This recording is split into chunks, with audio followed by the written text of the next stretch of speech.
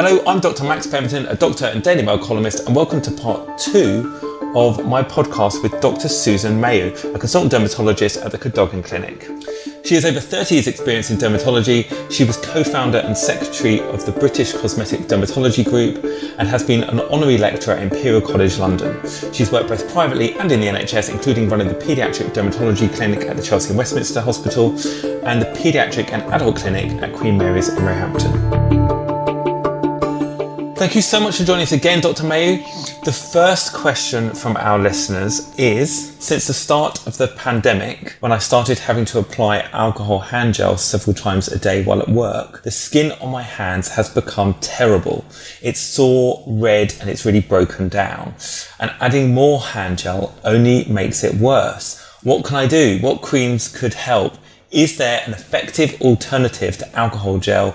Should I wear a cream with gloves at night? Well, goodness, there's like loads of questions there. But this happened to me as well, even though, I tend to wash my hands quite a lot at work. I noticed particularly for me, it was the alcohol gel when the pandemic started. I was using it multiple times a day. And I got little patches of dry skin, presumably it's kind of eczema, even right around my wrists where I was sort of going around like everywhere. It really was actually quite unpleasant. Started to crack. And I think lots of people have had this. So what would you advise? So what this reader is describing is an irritant hand eczema, and it's been a really common problem in lockdown. So they've been washing their hands correctly with soap, which soap and the alcohol gel remove the COVID virus, the best. So before the pandemic, I would have advised them to have used a sort of soapless cleanser such as Dermol 500, but that isn't effective against the virus.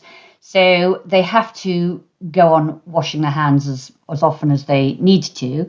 But to restore the barrier, have a pot of hand cream next to the sink to apply after washing to put a hand cream barrier back on the skin. Otherwise, without that, the sore raw skin is exposed to environmental irritants, which just sort of compounds the problem.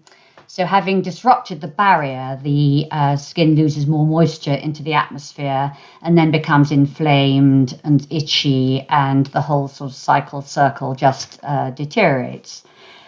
She's also asked about, or your reader's also asked about, wearing a cream with gloves at night. The advantage of wearing gloves is that you can use a greasier cream, a greasier emollient, which will be more moisturizing. So that's a good idea as well.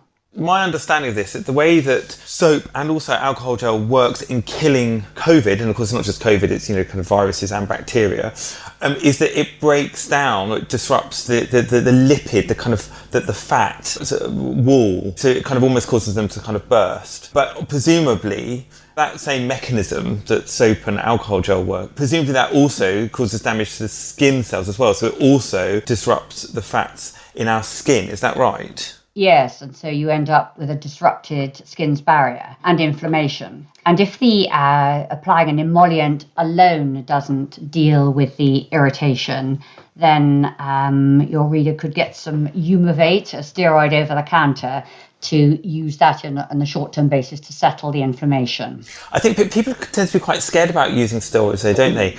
Well, in this case, though, with the steroid, would that help the skin heal quicker? Is that what it does? Yes. So if you've, it's a degree. So if you've just got a little bit of dryness and a little bit of pinkness, then just applying moisturizers regularly and laying off a bit on the washing can restore everything, restore the barrier. But if it's moved on to the next stage and you've got inflammation, itching, then you probably need the extra help of a topical steroid. Otherwise, you won't prevent progression of the process. So the key thing is, I suppose, keep on washing your hands. Don't let that stop you. If you've got sort of dry eczema that's coming up, don't let that stop you. You've got to keep on washing your hands, but make sure then you're sort of proactive around moisturising them really regularly. And if it gets to the stage where it's kind of even just the moisturising doesn't get on top of it, then use a short course of over-the-counter steroid. Completely, yes, absolutely. Okay, so the next question: in winter, I get such dry skin, and they've written not eczema, that I have to moisturise my skin twice a day with really thick cream. It's a well-known brand. It costs around £5 a tub. is this normal? Is there a certain type of cream or ingredients that would be more effective and mean I didn't have to moisturise twice a day? So there's two things here. One of them, I suppose, is about what's the most effective moisturiser for something like this. But then the other thing is where the reader said, "In winter I get such dry skin, it's not eczema." Can you just say what is the difference between dry skin and eczema? Dry skin is literally dry skin and maybe slightly flaky, but we call it eczema once you've got the pinkness and the inflammation and maybe some itching as well. I see. So eczema, it's more than just like a little patch of dry skin. I mean, it sounds from her, if she's having to use it twice a day, it may well be eczema, maybe.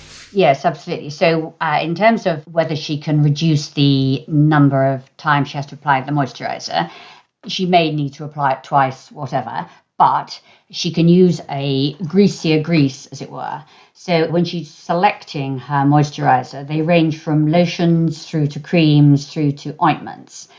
Lotions have oil and a lot of water.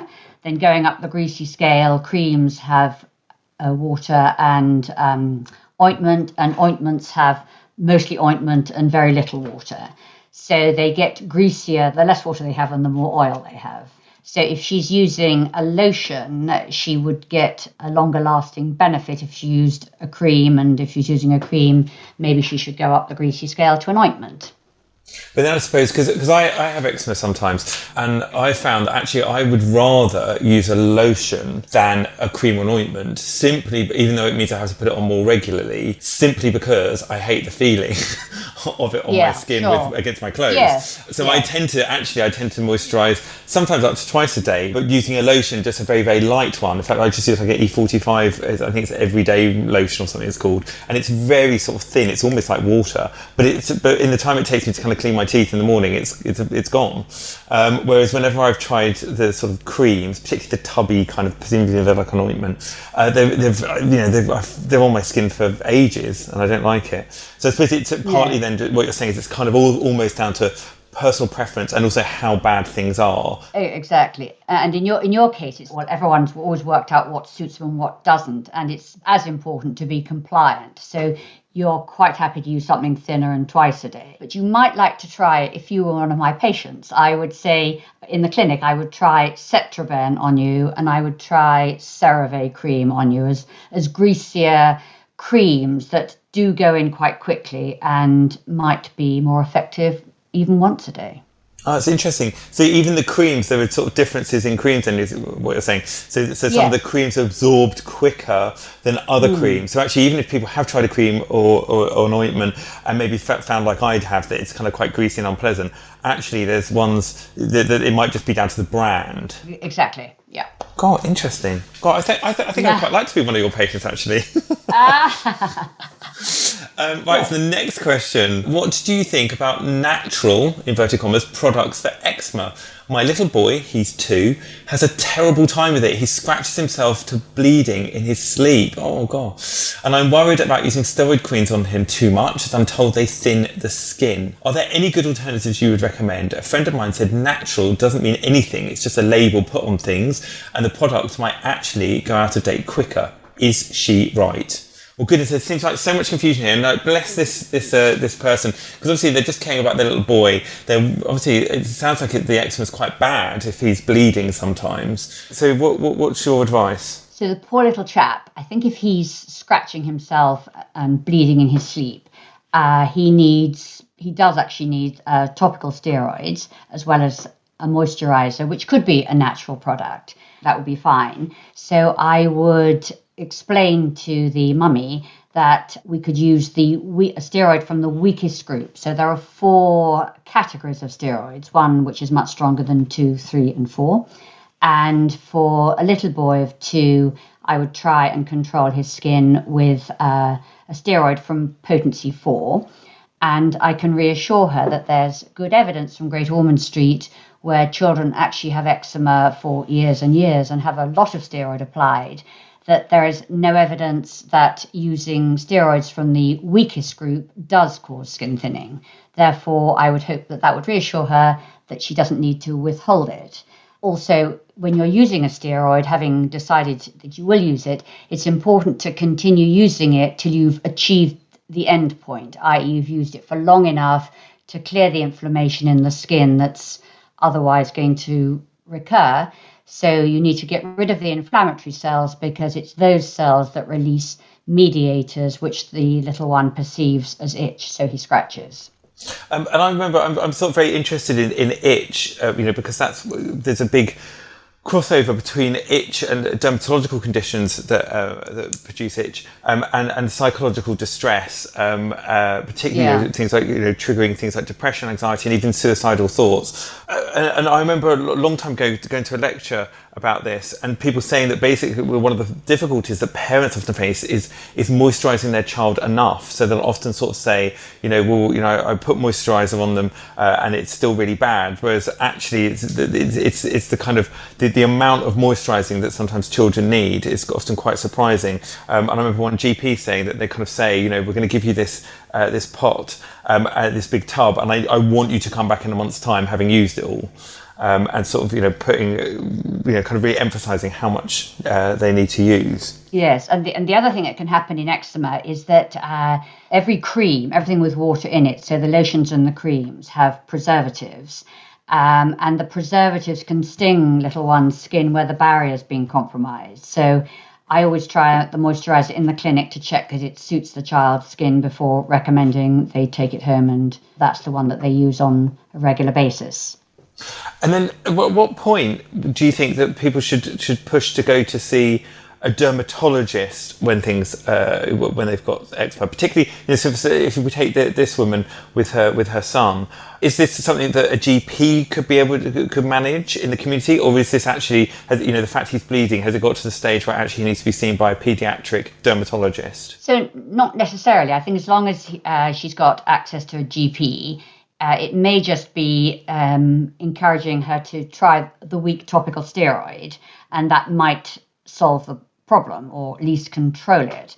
However, if having done that correctly, the little one is still having sleepless nights and the eczema is still very inflamed, then at that point it's probably worth referring on for a paediatric dermatological opinion. And the other thing that can happen when, in general practice, the other reason why children don't get better, even if the mummies are using the topical steroid, is that once the babies or the children have scratched the skin, it's a portal for infection. And in eczema, it doesn't have to be yellow and oozy to equal infection. Just a significant amount of scratching and breaking of the skin can equal infection, in which case giving Fusidin hydrocortisone or a little course of antibiotic orally may be indicated. Okay, that's really helpful. Thank you. That's all we've got time for today, but come back next week for part 3. In the meantime, if you want more from Dr. Susan Mayhew, then check out cadoganclinic.com. And you can find us on Spotify, Apple and Google. And whilst you're there, please leave us a review. Thanks so much for listening.